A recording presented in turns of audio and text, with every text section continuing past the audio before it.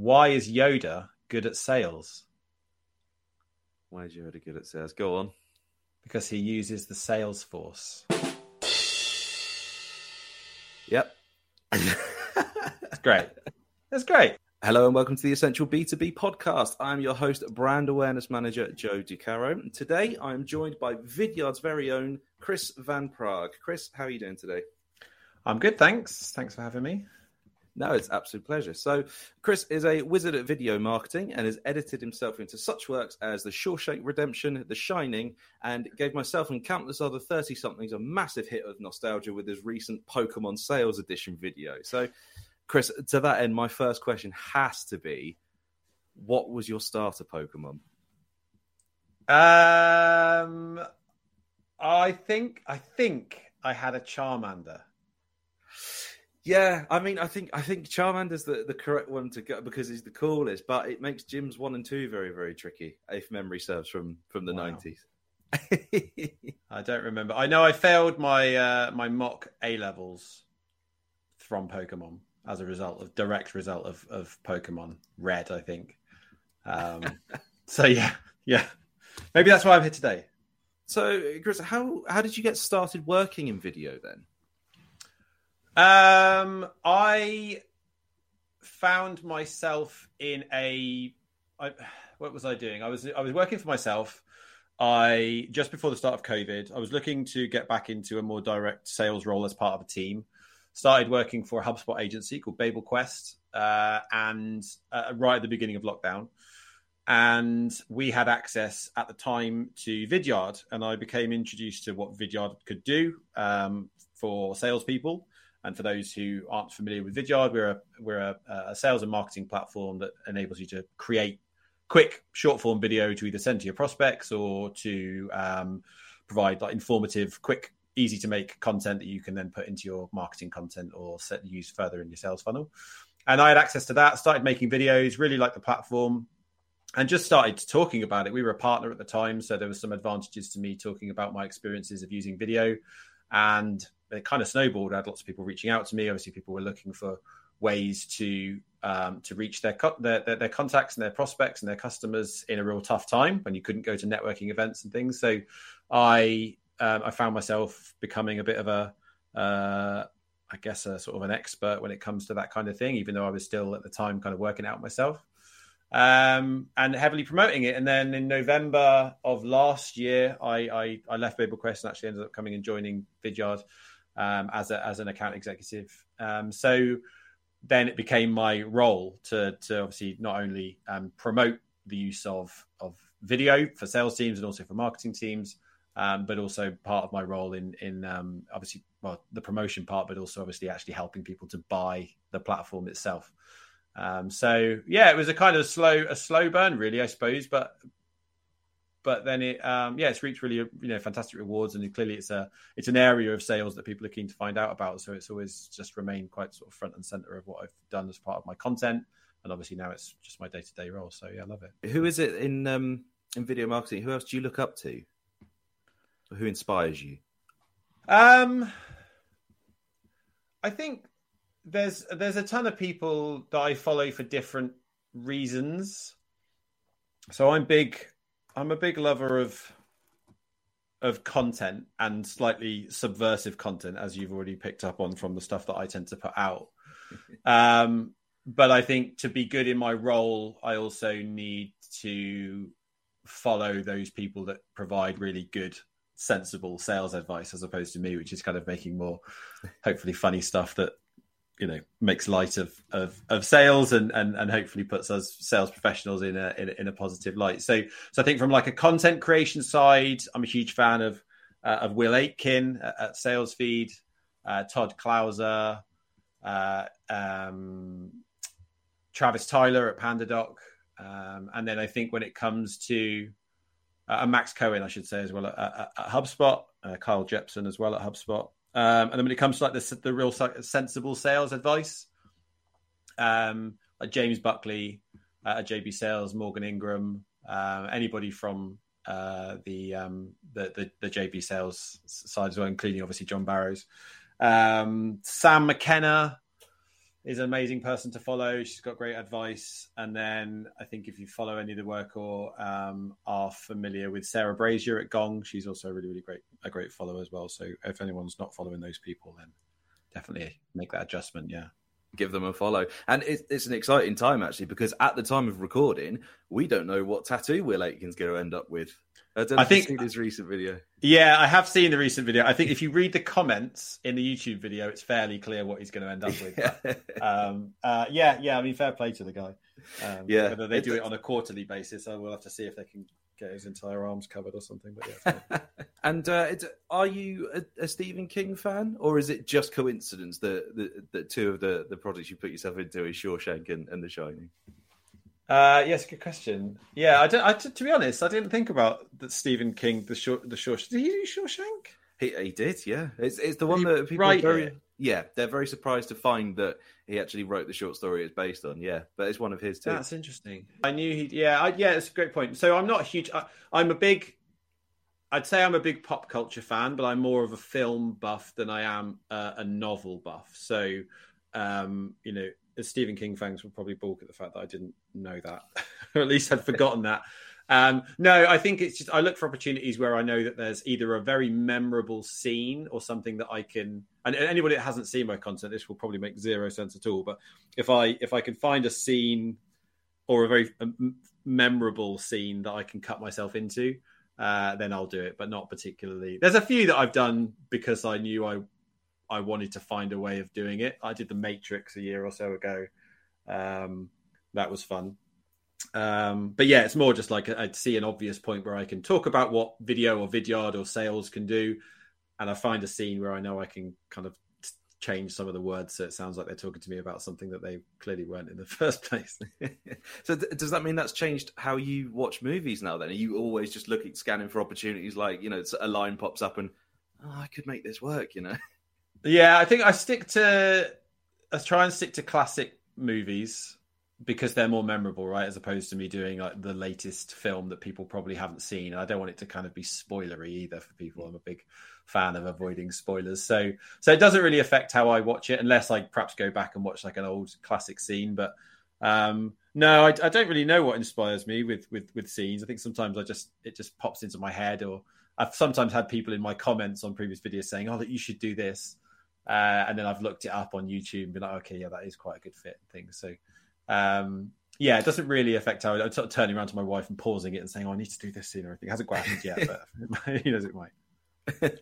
And I guess in using sort of classic movies or things that are sort of not quite memeable, but are just things that are memorable for one particular thing. So if you think of, you think of Taken, you think of immediately it's Liam on the phone or, something like that.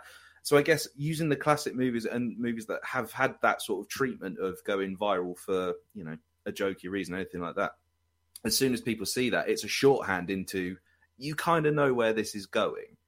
So I guess that makes it easier in terms of creating stuff for there as well. Yeah, I think there's a double win there, right? Like if you it's a classic scene. So if people don't know it off by heart, then they'll probably at least maybe be bought in to go like, hold on a second, this is not a normal piece of content, and they'll watch it. And then if you know the scene, so you know the lines that they're going to say, then you're already thinking like you can kind of almost preempt the punchline before it happens. So I think then it's like a sort of a double win for those people who are perhaps similarly minded to me when it comes to pop culture references. And just to change tack slightly, what would you change about your industry, and what do you love about the industry? What I love. So I got into this world, the sort of B2B tech sales world, at the beginning of COVID. And I live in a sleepy little village in Oxfordshire, and I didn't have any sort of previous experience of networking and things. So when I was thinking about this, so spoiler for people listening, but you asked me this, it sort of preempted this question before, and I was thinking about it. I think what's amazing is the opportunity that I've been afforded as a living in the middle of nowhere with very 2 years of experience. You did pretty much the entire time. The entire part of my career in well, certainly working from home, not necessarily in lockdown, but working outside of an office.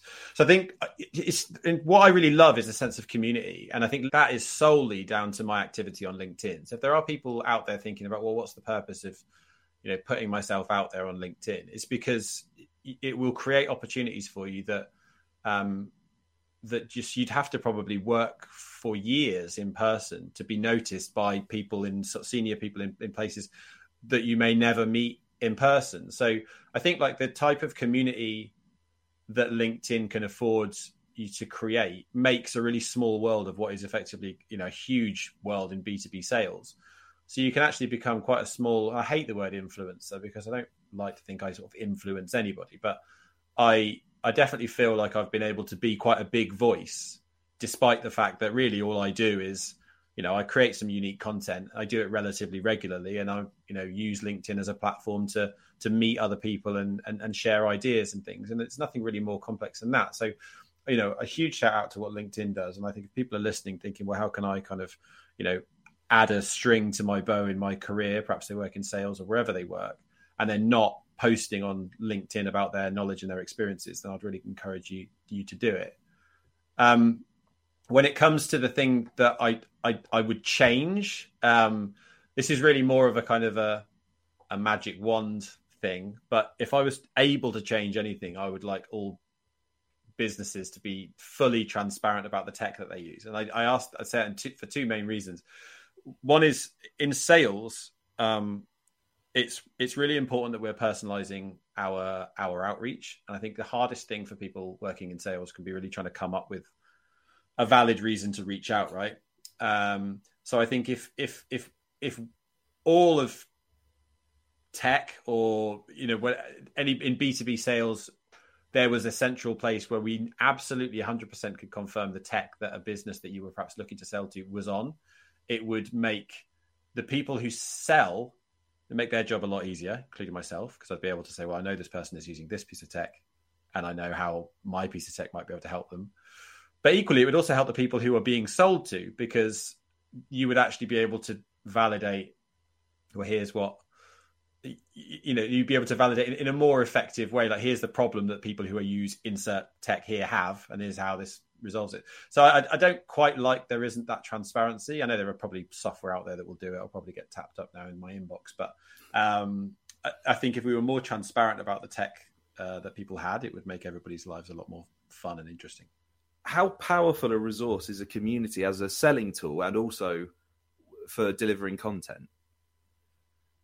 Yeah, it's a really interesting question. I think there's two types of community, right? There's a community of people that kind of support your content. That I have no control over who it is that chooses to support my content, but I could absolutely tell you there are a big handful of names that I met in person, very few of, but who have clearly got an affinity and gain a lot of enjoyment from the type of content that I share, and may never have a need to purchase Vidyard or to use more video, but enjoy my content. And I get lovely comments from people just saying it brightens their day, and they might choose to reshare it or whatever it might be. And I love that. That's great. So I think you can build community of like-minded people who just enjoy your content, and that absolutely has been helpful in creating opportunities for me as an individual, because those people have recommended me to speak on various things, and that as a result kind of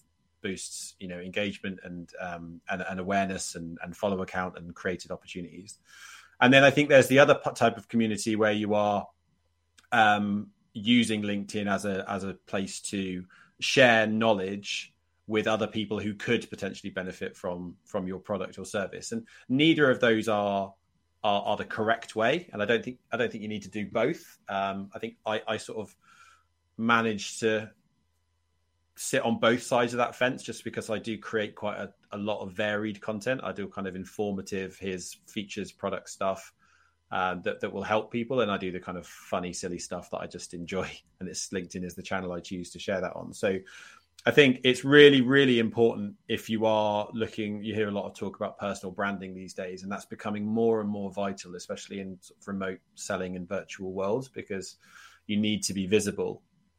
And to be visible, you need to be sharing publicly, and as a result, hopefully you're sharing publicly that's your personal brand. Whether it's you're sharing good content or bad content, that naturally will be it. So I think it's vital for sellers, but I think it's vital in all roles just to be present and public and adding support, sharing your expertise. And for me, it's created a huge number of opportunities, not only of conversations that I can sell to, but also as an opportunity for me to, speak on things like this. And, I've spoken in person at some big events, which is staggering really, because, 2.5 years ago, I didn't even live in this world. And now all of a sudden I'm, somebody that stands on a stage and has people sitting down and listening and taking notes, which I still find absolutely baffling. So yeah, I think it's absolutely vital. Build community. I don't think you have to kind of purposely go out there to say, I'm going to build a community and write a big, brainstorm a whole bunch of ways you're going to do it and then go out and deliver on that strategy. I think if you can do that, then great, if you're organized in that way. But I think I would just say start with, if you're keen to build community, start with posting and engaging with people and finding people that, write similar content to you and just do it consistently, and the results will happen. Do you think there may be a sort of a higher difficulty level, if you like, or a difference between for people trying to sort of personalize their brands in the B2B world as opposed to the B2C world, or do you not think it's quite such a stark difference? I don't know, to be honest. I can't really speak for B2C. Obviously on LinkedIn, it's going to be tough. I think if you are creating content for a LinkedIn audience, because they're just not there. But I think if you're creating marketing content for B2C, then I think you want to engage on a level that is people can relate to. So I think if you look at the type of content that you'll see on, say, TikTok, which is now like, and I'll probably butcher this stat, but it's like it's the largest growing. It's almost viewed as a search engine now, I think. Again, I probably butcher it, but the amount of content on there. So there is an entire generation of people that are seeking out information and answers to questions on TikTok rather than going to Google and asking it. So if you think about that as a place to find your audience, TikTok is all about short form video content, right? It's absolutely vast, the amount of content on there, and the organic reach is vast. So I think if you are looking for a way to reach a particular audience, then yeah, catchy, quick, snappy video that explains a story of what you can do and how you can solve that problem, TikTok is a perfect channel for it. So yeah, I think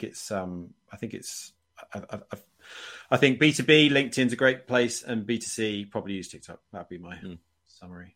I saw the same thing coming out, the same stats saying, the generation is using, TikTok as a search engine. And I was like, well, that blew my mind a little bit. I was like, that's staggering, man. I was like, okay, so I tried it myself. I was like, okay, well, let's searching for something. How to videos came out, and it almost takes a step away from the searching process. So rather than having to scroll through, okay, here's a bunch of, links to what you might be looking for, it's just bam, straight away, there's video and you're instantly finding what you've been searching for. So yeah, it completely staggered me as someone who's, grew up using Google and everything. But so what really motivates you then, Chris, at the start of your day or your week? What is it that gets you out of bed and gets you excited? Well, I'm quite fortunate that I really enjoy my job, and I'm very passionate about what I get to sell. So I don't get the Sunday scaries. I know that I'm fortunate in that situation, because I know that for others that might not be the case. What I have to work very hard at is making sure that I'm as purposeful around my time. So I think I probably talk around the kind of motivation question, because I don't struggle to be motivated to talk about video and to sell video, because I put a lot of effort into and I'm very passionate about talking about it. But I focus very heavily on my outputs rather than what I get back. So what I do at the start of a week is I write down a bunch of lists as to what I want to achieve that week, accounts that I want to work, goals that I want to achieve. I've got a really driven team that I work with, and we all get together on a Monday morning and we all work together on our goals.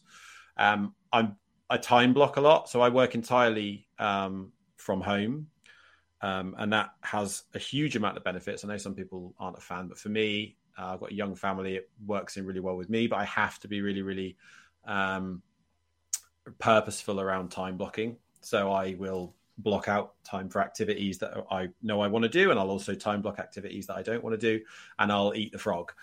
So for anyone listening that doesn't know about eat the frog, it's do the thing that you want to do the least first. So I'll make sure that when I'm at my most, ready to go and motivated, I do the stuff that I want to do the least, and actually find that I put in more.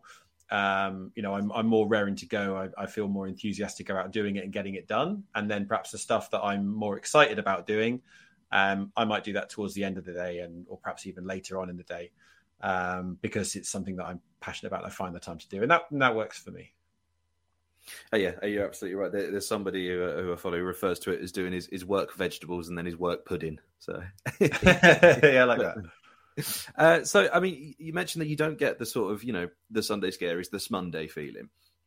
I wonder how you decompress from work then. What is it you do to switch off? Yeah, it's a good question. I like I said, I'm 100% work from home. So I've gone through the full range of, feeling in the past, completely overwhelmed, because it can be quite difficult to switch off when you work from home. You don't have a place where you work and a place where you live.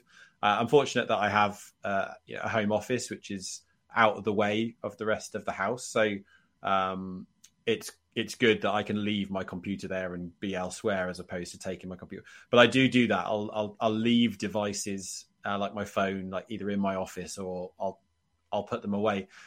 So I'm not checking Slack and checking Gmail and saying, wonder if that person replied and all that kind of stuff. Because the chances are, if they did reply, then you're going to immediately want to reply back, and then your mind's distant. I got two small kids who don't care whether I need to get back to that person. So if they're at home, I like to be as present as I can. I can't do both things. I can't be, checking things on my phone and also trying to be a good dad. So I keep my stuff away, and keep them separate. And then when I know when I'm working, I'm working. So again, it comes down to time blocking. I work evenings, not every evening, but I work a few evenings a week. But that means that I don't work kind of 3 till 7 on some days of the week, because I'm picking up kids and doing stuff with them. So time blocking for me has been really, really important to just set the divide there. And then I don't know, in terms of activities and stuff, it's I watch TV and all the kind of normal stuff, and play with the kids and stuff. And but then work is work, and life is life, and I do manage to. But it's taken me a long time, but I managed to create quite a good divide between those two. Yeah, it's all the discipline of leaving, particularly working from home. I think as a lot of people have experienced the pandemic, the discipline of leaving, as you say, devices in certain rooms. Absolutely, I think it's vital. What is the best, and by best I also can mean worst, sales joke you've ever heard? My favourite sales joke is a very simple one, and it plays into another passion of mine, which is Star Wars, which is why is Yoda good at sales? Why is Yoda good at sales? Go on. Because he uses the sales force. Yep. It's great. That's great. No, I like it. Do you know what? Bonus points for including Star Wars, because I'm a massive Star Wars fan as well. So yeah, no, that's great. And so, Chris, I've really, really enjoyed chatting to you. Thank you very, very much for joining us for this podcast. What is the one top tip that you would like people to take away from this? Is it, how can people best implement their videos when it comes to marketing? The top tip on how to implement videos. I mean, I would say so. Video consistently is proven to be the number one channel for conversion, and I think most organizations will probably buy into that, and they know that when they do have video, that it does perform well. But there is a real there's a dam in between the amount of content that a company feel that they can create and the amount of content that they actually put out. And the big dam is often created by this kind of feeling or this need to create really hyper polished, expensive video content. And if you look at the TikToks of this world, the type of content that you'll see on LinkedIn, the type of content that now, some forward thinking organizations are doing, we're removing the barriers between creating really highly polished, heavily edited video content that you need to spend a lot of money on and don't perhaps see the kind of return on the investment, and user or driven content. So quick to produce content. So case study explainers, customer testimonials, walkthroughs of platforms, messages from the CEO, anything that can be really created very, very quickly using a platform like Vidyard or any other video platform for that matter, and embed on your video and use that as a place. So I would say my top kind of takeaway is, if you are motivated to create video and you see the value in creating video, don't let hyper polished, mega, edited video content be an obstacle for you, because you will fall behind. Thanks very much, Chris. Where can people keep up with you? Where's the best place to check out your stuff? So follow me on LinkedIn. So I'm Chris Van Praag. I'm the only Chris Van Praag that I think is on LinkedIn. And I post, pretty much every day video content, some funny stuff, some, advice on for sales and marketers on getting the most out of video. And then if you want to see my slightly more harebrained, wild content, wild's not the right word, but slightly out there, I'm on TikTok. My handle is VP of Sales. So you can follow me there as well. Excellent. Chris, thank you so much for joining me.